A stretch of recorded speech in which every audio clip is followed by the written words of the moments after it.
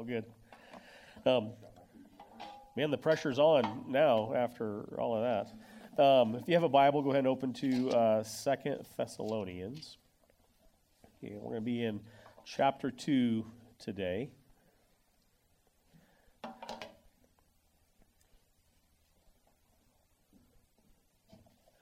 Last week in chapter 1, Pastor Brent spoke to us about the coming judgment of those who don't believe, and not a topic that we always like to talk about in church. God's wrath and judgment and the hard things.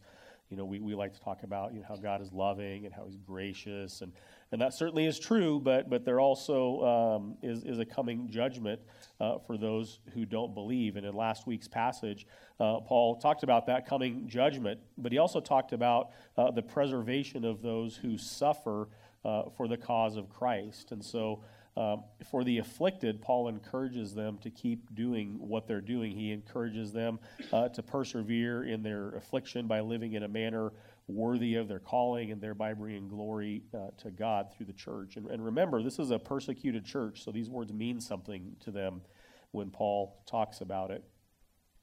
And he gives this warning again to those who are not with Christ, that there will be a coming judgment. And, for some, that's going to be a glorious day. For others, not so much. And then today, as we get into chapter 2, Paul addresses this concern that they had thought that maybe they had missed the day of the Lord, that they thought that maybe they had missed it, it had already come. Others had probably quit their jobs in their kind of religious fanaticism to focus on the day of the Lord that maybe is yet to come. And so there was just all kinds of confusion in Thessalonica about the day of the Lord.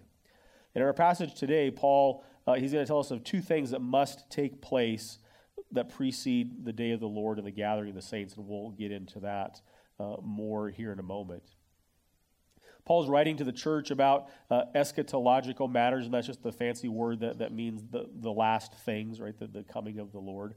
And I don't think his aim here is necessarily, or anywhere else that he writes about eschatological things, to solve a mystery, right? There are a lot of mysteries around the end of days and what's going to happen and when things are going to happen and how they're going to happen and all of that. And I don't think Paul's aim is ever necessarily to solve the mystery of Jesus' second coming as much as it is to bring encouragement and comfort to the church today and how they live in light of the fact that Jesus is coming back. Right? Again, kind of however things happen, wherever things happen, whenever things happen, there's a reality that Christ is going to return, and that ought to affect the way that we live today. And I don't think that Jesus, as he's kind of planning all of these things, was saying, you know what, I'm going to give these guys a mystery that they're just going to spend all of human history trying to solve. I don't think that was necessarily the plan. I think the plan is that he's going to come back and that we ought to glory in that and we ought to be thankful for his return. But it ought to spur us on in our mission as Christians and our mission as the church to make disciples and to draw people, to gather people to Christ as much as we can, right? And so if our views of eschatology are nothing more than a mystery to be solved, we're missing a pretty big piece of it. And so let me encourage you with that today. Yes, there is a mystery. And yes, we work at trying to know as much of the mystery as is revealed to us. But if it doesn't drive us to worship God, if it doesn't drive us to mission, then we're missing kind of a key piece of what God has for us. So keep that in mind as we make our way through this section of the letter and really in any time that we approach Scripture and talk about the last things. So we're looking at the first 5 verses today of chapter 2. And it says this: Now concerning the coming of our Lord Jesus Christ and our being gathered together to him, we ask you, brothers, not to be quickly shaken in mind or alarmed, either by a spirit or a spoken word or a letter seeming to be from us to the effect that the day of the Lord has come. Let no one deceive you in any way, for that day will not come unless the rebellion comes first and the man of lawlessness is revealed, the son of destruction, who opposes and exalts himself against every so-called God or object of worship, so that he takes a seat in the temple of God, proclaiming himself to be God. Do you not remember that when I was still with you, I told you these things? And so, evidently, what we can gather from what we read here is that people were concerned about the day of the Lord. They were concerned that either they had missed it, they were concerned with when and how and all of those kinds of things. And Paul asks them not to be quickly shaken in mind or alarmed. He tells them that a couple of things have to happen before the day of the Lord comes. So he gives those who thought that they had missed it some comfort that they didn't miss it. And what we'll see in our text, hopefully, is that there are two pretty obvious things that have to happen before the second coming of Christ. But he asks them not to be quickly shaken in mind or alarmed by a spirit, a spoken word, or a letter seeming to be from them. And so what we can gather from that is that somebody had either spoken to them or written to them, claiming to be even from maybe Paul and his buddies to the church at Thessalonica. We don't have much more record of what may have happened other than what's said here, but it would seem like there was some misinformation, right? Today, we hear a lot about misinformation, right? And we hear a lot about cancel culture and how people that put out some perceived misinformation are pretty quickly canceled by society, right? It was happening a little bit in Paul's day, too, where there was evidently some misinformation that was out there. And the misinformation had to do with the day of the Lord, right? And so Paul is trying to give them some comfort, reminding them that, hey, we talked about these things before, right? And again, we don't have record of what that conversation was, but based on what we read here, when Paul was with them previously, it sounds like they had face-to-face interaction and conversation, and Paul unpacked these things and taught the last things to the church at Thessalonica. And so he's reminding them about what he taught them to counteract whatever misinformation was out there about the day of the Lord. And then Paul gives them these conditions that need to be met before the day of the Lord comes. That first comes a rebellion, and then second comes a man of lawlessness, or the man of lawlessness is revealed, the son of destruction, or the son of perdition, your translation might say. And so those two things have to happen before Jesus' second coming, and evidenced by Paul's writings, those two things had not happened up to this point. But it leaves us with a couple of kind of big questions. Question number one is, what is the rebellion? And question number two is, who is the man of lawlessness, right? And Paul doesn't give us a whole lot to go on, really. He doesn't really give us anything to go on for what the rebellion is. He just mentions this rebellion has to happen, doesn't really tell us anything about it.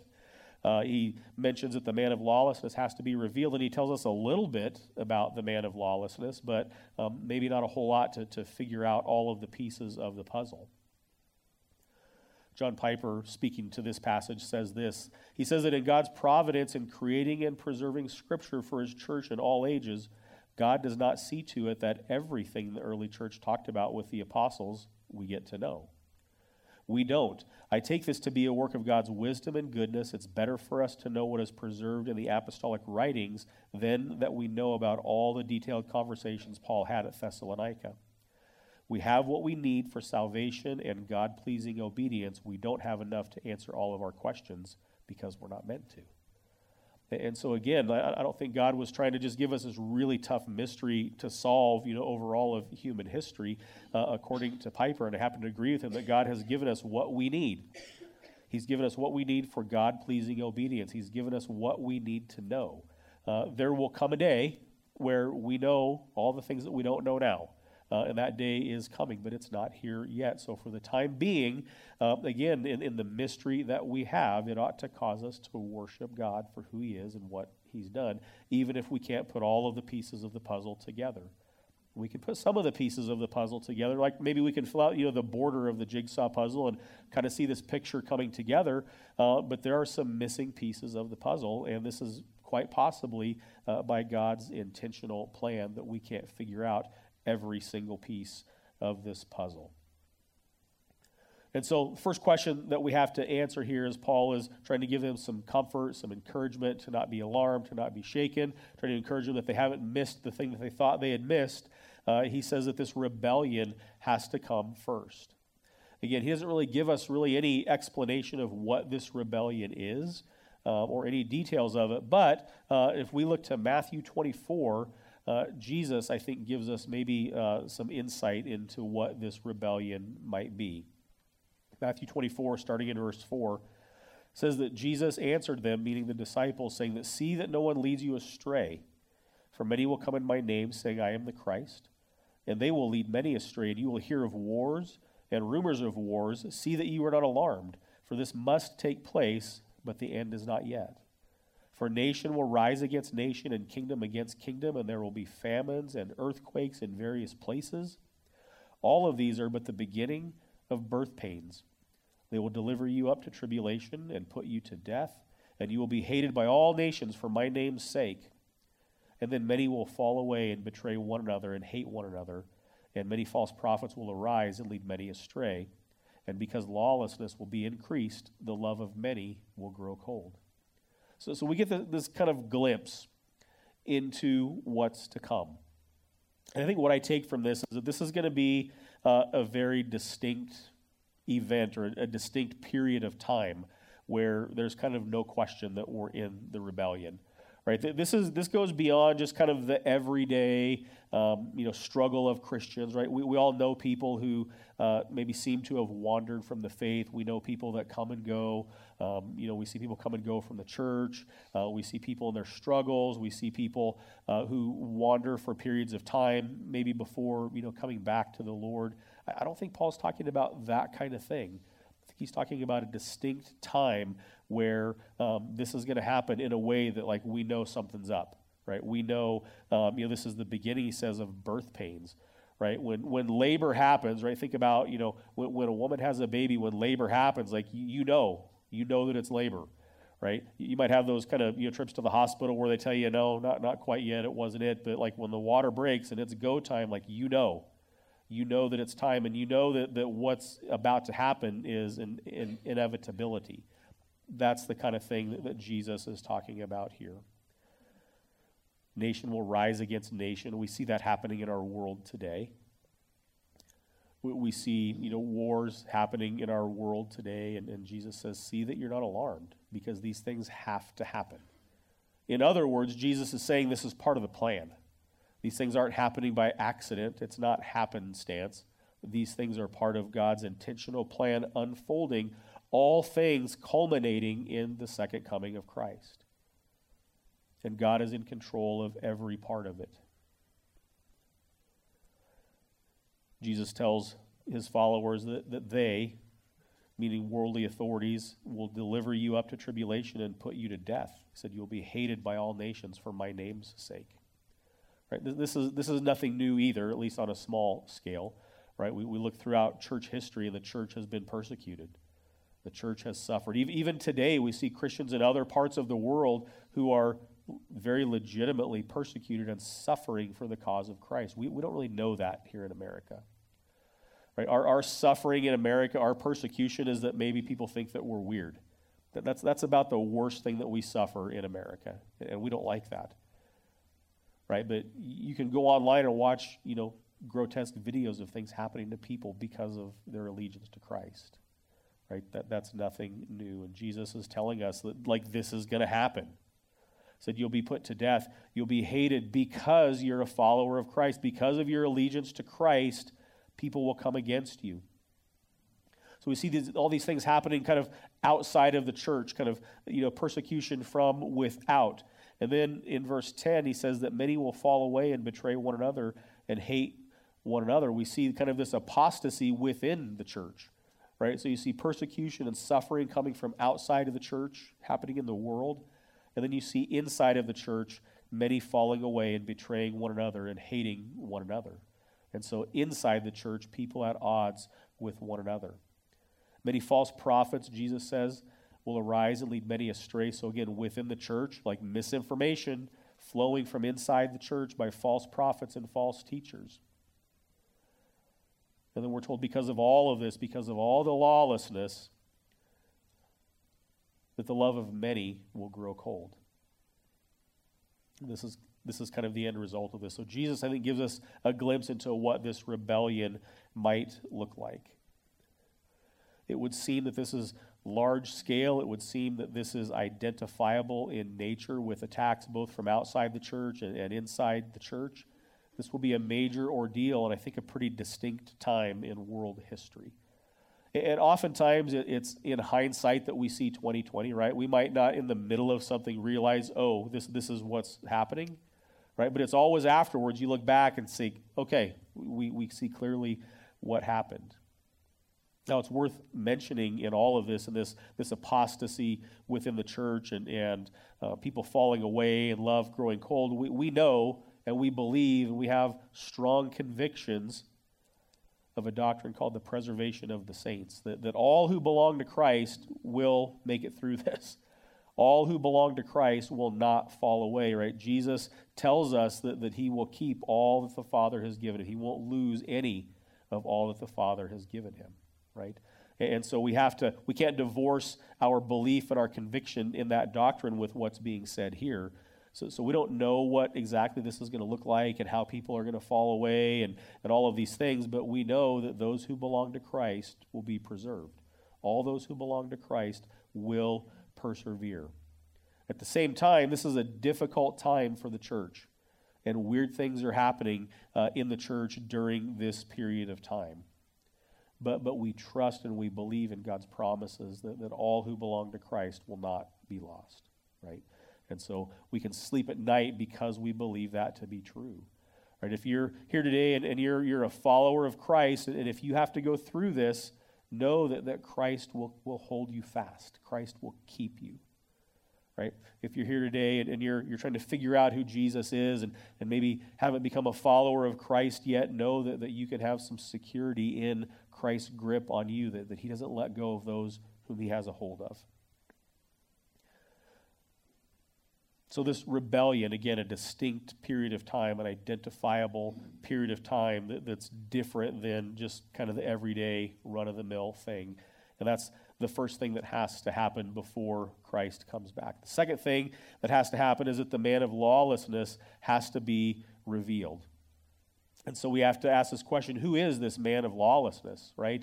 And I don't know that we're going to completely crack this nut today based on what's in the text. We know a little bit, but I don't know that we're going to be able to put our finger on this as exactly who the man of lawlessness is. But one thing that we know, and I'm spoiling David's text a little bit for next week, but verse 9 tells us that his activity will be brought about by Satan. And so from that we can infer that this man of lawlessness is not Satan himself, right? We can infer that, seeming to indicate that this is a distinct person from the enemy. Most theologians would agree that this is probably a reference to the Antichrist. The identity of the Antichrist is a bit debated, and we're not going to go there today because that's not in our text. So that's a conversation probably for another day. But for our purposes today, we can look at what we can clearly know from what's in the text.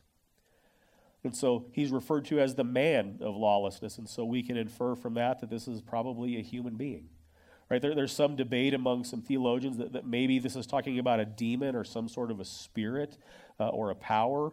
There's some debate that maybe this is talking about like a nation or an authority of some sort. But we're told he's the man of lawlessness. And so just the plain reading of Scripture would seem to indicate that like this is a person, right?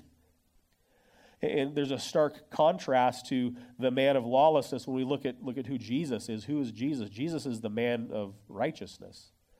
Jesus is the God-man. Jesus is God in the flesh, right? God stepping into human flesh and human blood, human bones, to dwell among us, the Bible tells us. And so there's a distinction between the man of lawlessness and the man of righteousness. So not only is he a man, but he's a man of lawlessness. So in other words, he's opposed to order, opposed to justice, opposed to truth, opposed to righteousness.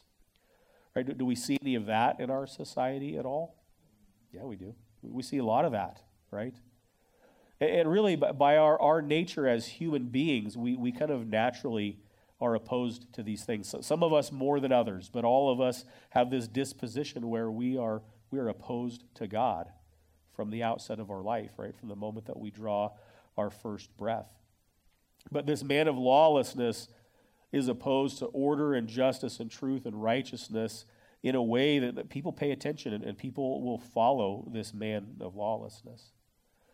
And again, just an interesting contrast with who Jesus is. Jesus didn't come to oppose the law, right? Jesus came to fulfill the law. Right? Jesus came to do what you and I could not do on our best day. Jesus came not to oppose justice, but Jesus came to bring justice, right? To justify those who are sinners before God. The Bible tells us that Jesus is the truth, right? He's the way, the truth, and the life. He's not opposed to truth, but he is truth. He is the truth, and he is our righteousness. So we're seeing kind of this pattern develop in who this man of lawlessness is. Really, in every way, is the exact opposite of who Christ is. The man of lawlessness, also referred to as the son of destruction. So in other words, he comes with a mission, this man of lawlessness, and his mission is to bring destruction. His mission is to destroy. And we're told in the Bible that our enemy, the devil, like he roams around like a lion, seeking who he might kill and devour and destroy, right? And so it would make sense that this agent of Satan would be someone of destruction. But not only is he destined to destroy, he's destined to be destroyed. And we'll talk about that here in a moment. But again, exact opposite of who Jesus is. Jesus is the creator. Jesus didn't come to destroy anything. Jesus created, we're told in the beginning, was God. Right? In the beginning, that Jesus was there for creation, and he was God and spoke into existence out of nothing everything that exists. So Jesus is not a destroyer, he's a creator. We're told that this man of lawlessness, the son of destruction, opposes and exalts himself. That he's self-centered. He's all about himself. He's all about bringing glory to himself. The Bible tells us that Jesus, he's the exact imprint of the Father. Right? And he brings glory to the Father. We're told that if we've seen Jesus, we've seen the Father. Right? We see Jesus in the garden before he was arrested and taken to the cross, submitting to the will of the Father, saying, "Not my will, but your will be done." Right? Jesus not trying to bring glory to himself, but to submit and fulfill the will of the Father. And so this man of lawlessness is distinct from Jesus in that he exalts himself. He opposes and is against every so-called God or object of worship. In other words, this man of lawlessness has a pretty high view of himself. Right? How high of a view of yourself do you have that you would oppose every so-called God and every object of worship? To say that I'm the ultimate, everybody worship me, everybody look at me. What kind of arrogance and pride has to exist in this man of lawlessness in order to shine the light on himself in this way? And at the end of the day, this man of lawlessness, he's not God. This man of lawlessness is nothing. We're told that he takes his seat in the temple of God, and there's some debate as to what that statement means. Right? If it's the temple rebuilt in Jerusalem, if it's more of a metaphorical, kind of a thing where he's just a person in power. But whatever it means, whatever it looks like, this man takes a position that's not his to take. This man of lawlessness. We're told in Matthew 28 that Jesus has been given some authority, most authority. No, he's been given all authority. All authority in all creation and all of the universe has been given to Christ. And this man of lawlessness, by taking a seat in the temple of God, is trying to usurp that authority that rightfully belongs to Christ. And in all of this, he proclaims himself to be God. Of all of the audacious claims that anybody could make, probably the most audacious claim is that I'm God. Right? There's no more audacious claim that anybody could make, and no more of an untrue claim that anybody could make besides that one. And this man proclaims of himself that he's God. We know, because the Bible tells us in Philippians chapter 1 that there's going to come a day, or Philippians chapter 2, that there's going to come a day when every knee will bow and every tongue will confess that Jesus is Lord. Willingly or unwillingly, right? That everyone will confess, whether as a follower of Christ submitting to his will and his authority, or an unwilling vessel. There's going to come a day when everybody knows, and there's going to be no question that Jesus is Lord. And everyone in all of creation will confess that Jesus is Lord. And so again, a stark contrast to this man of lawlessness, that it doesn't say that other people will confess that he's God, but it says that he will proclaim himself to be God, right? Self-appointed authority.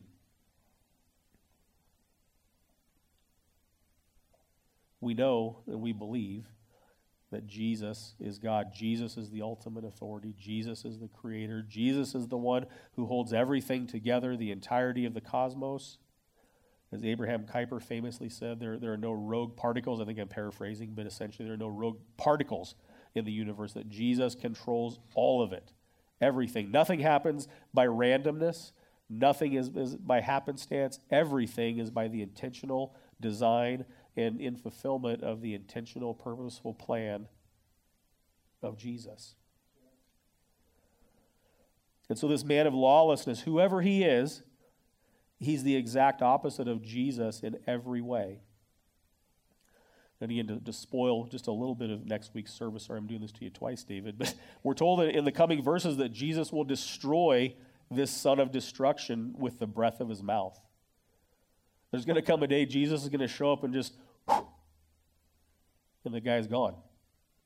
Right? This guy that has worked so hard to proclaim himself to be God, to take his seat in the temple, to gain a following. This guy who worked so hard to exalt himself, Jesus is going to show up and that's it. Right? So this son of destruction, this man of lawlessness, whoever he is, what kind of power he might seem to yield, what kind of authority he might seem to have, will be gone in an instant when Jesus decides it's time for it to be gone. Right? So we can get caught up in again, trying to figure out this mystery and who exactly this guy is and where he fits in the timeline of human history. But we know that he's nothing. We know that he's nothing and that Jesus is going to take care of him. In verse 5, Paul asks the question, he says, "Do you not remember that when I was still with you, I told you these things?" And so we know, again, what we infer from this is that Paul has already been over this with the church at Thessalonica. Whatever that conversation was, whatever classes he taught, however it went down, that he has already been over it with them, and he's reminding them, don't buy in to the misinformation. Don't buy in to the false teachings that seem to be circulating. Remember what I proclaim to you as the truth of the Word of God. And I think that would be an encouragement from me to you today as well. Let's look at what we can know about the Word of God, what the Bible reveals to us, what the Bible tells us. And let's put our confidence there. When it comes especially to our eschatology, right, we tend to do a lot of kind of gymnastics to try to figure out things, and well, this means this, and that means that, and we get into the weeds sometimes a little bit too far, I think. And I'm not saying that we shouldn't work at it. I'm not saying that we shouldn't study and try to know what we can know. I'm not saying that at all. But what can we clearly and plainly know from the Word of God? And let's put our hope there, and let's put our trust there, and let's be confident and not shaken in what we can know rather than getting so twisted up about what we don't know or what we maybe are not even meant to know.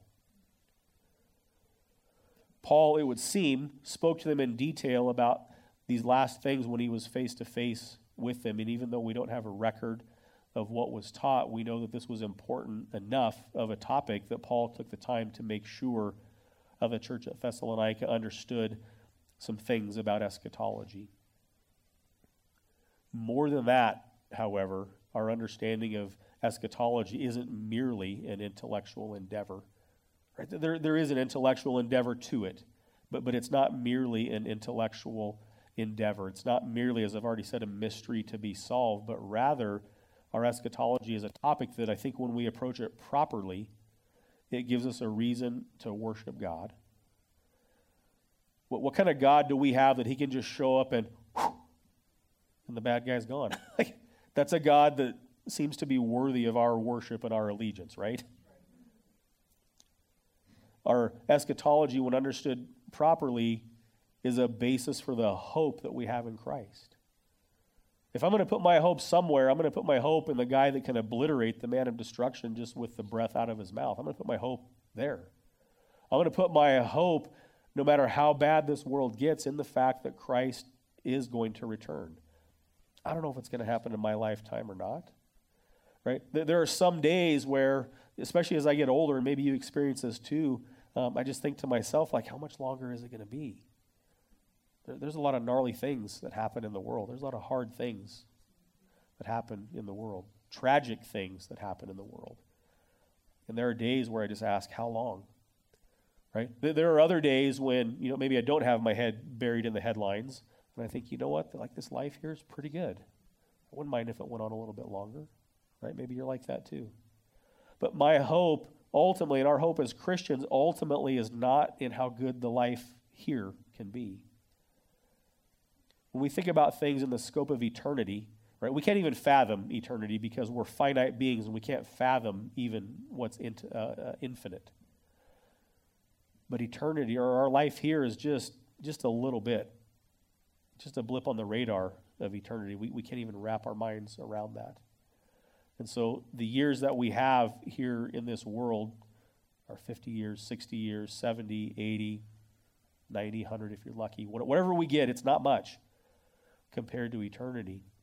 And our eschatology, our view of the last things, ought to cause us to think towards eternity as much as we're able to, and to put our hope as much as we're able to in what's to come, more so than the here and the now. Our eschatology, when understood properly, also becomes a motivation for the mission with which we've been entrusted. Right? Remember when Jesus said in Matthew 28 that all authority has been given to him on heaven and on earth, like all authority everywhere, all the authority that exists has been given to him. Do you remember what he said next? He said, "Go, therefore, into all of the world and make disciples and teach people to follow Christ." So when someone starts out their statement by saying all authority belongs to me, like what they say next bears some weight, right? And so Jesus, as a precursor to this command to go out into the world and to teach people who he is and how to follow him, the precursor to that is all authority belongs to me, which means that statement bears some weight. Right? And so however we view eschatology, wherever you land on when things are going to happen or how they're going to happen or who this man of lawlessness is or what the rebellion looks like, whatever it is, there are people in this world that need to know Christ. And we've been entrusted as the church with the mission to make sure, as far as it's up to us, that people come to know Christ. And if we're missing that piece as we think about eschatology, we're missing a pretty big piece. Going back to Matthew 24, verses 13 and 14, we're told that the one who endures to the end will be saved. And this gospel of the kingdom, Jesus says, will be proclaimed throughout the whole world as a testimony to all nations, and then the end will come. And so Paul doesn't give us this tidbit in 2 Thessalonians, but Jesus tells us there's another thing that has to happen before the end will come. And that's that the gospel will be proclaimed throughout the whole world as a testimony to the nations of who Christ is. Right? That we can't disconnect the mission from our views on eschatology. So whether you're pre this or post that or that, whatever, like we can't disconnect it from the mission that we've been given, because there is a finiteness to the mission. Like the mission's going to come to an end. There's going to be a day that the mission to go is over. Right? When we're face to face with Christ, that day that every tongue confesses and every knee bows that Jesus Christ is Lord, there's no mission at that point because everybody knows.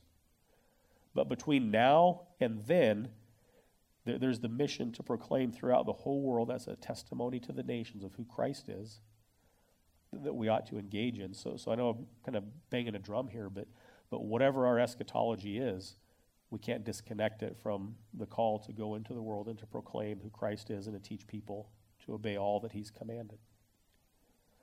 And so as we consider the last things, as we consider and study and work to figure out what's going to happen and when it's going to happen and the timeline and all of these things, consider the mission as well.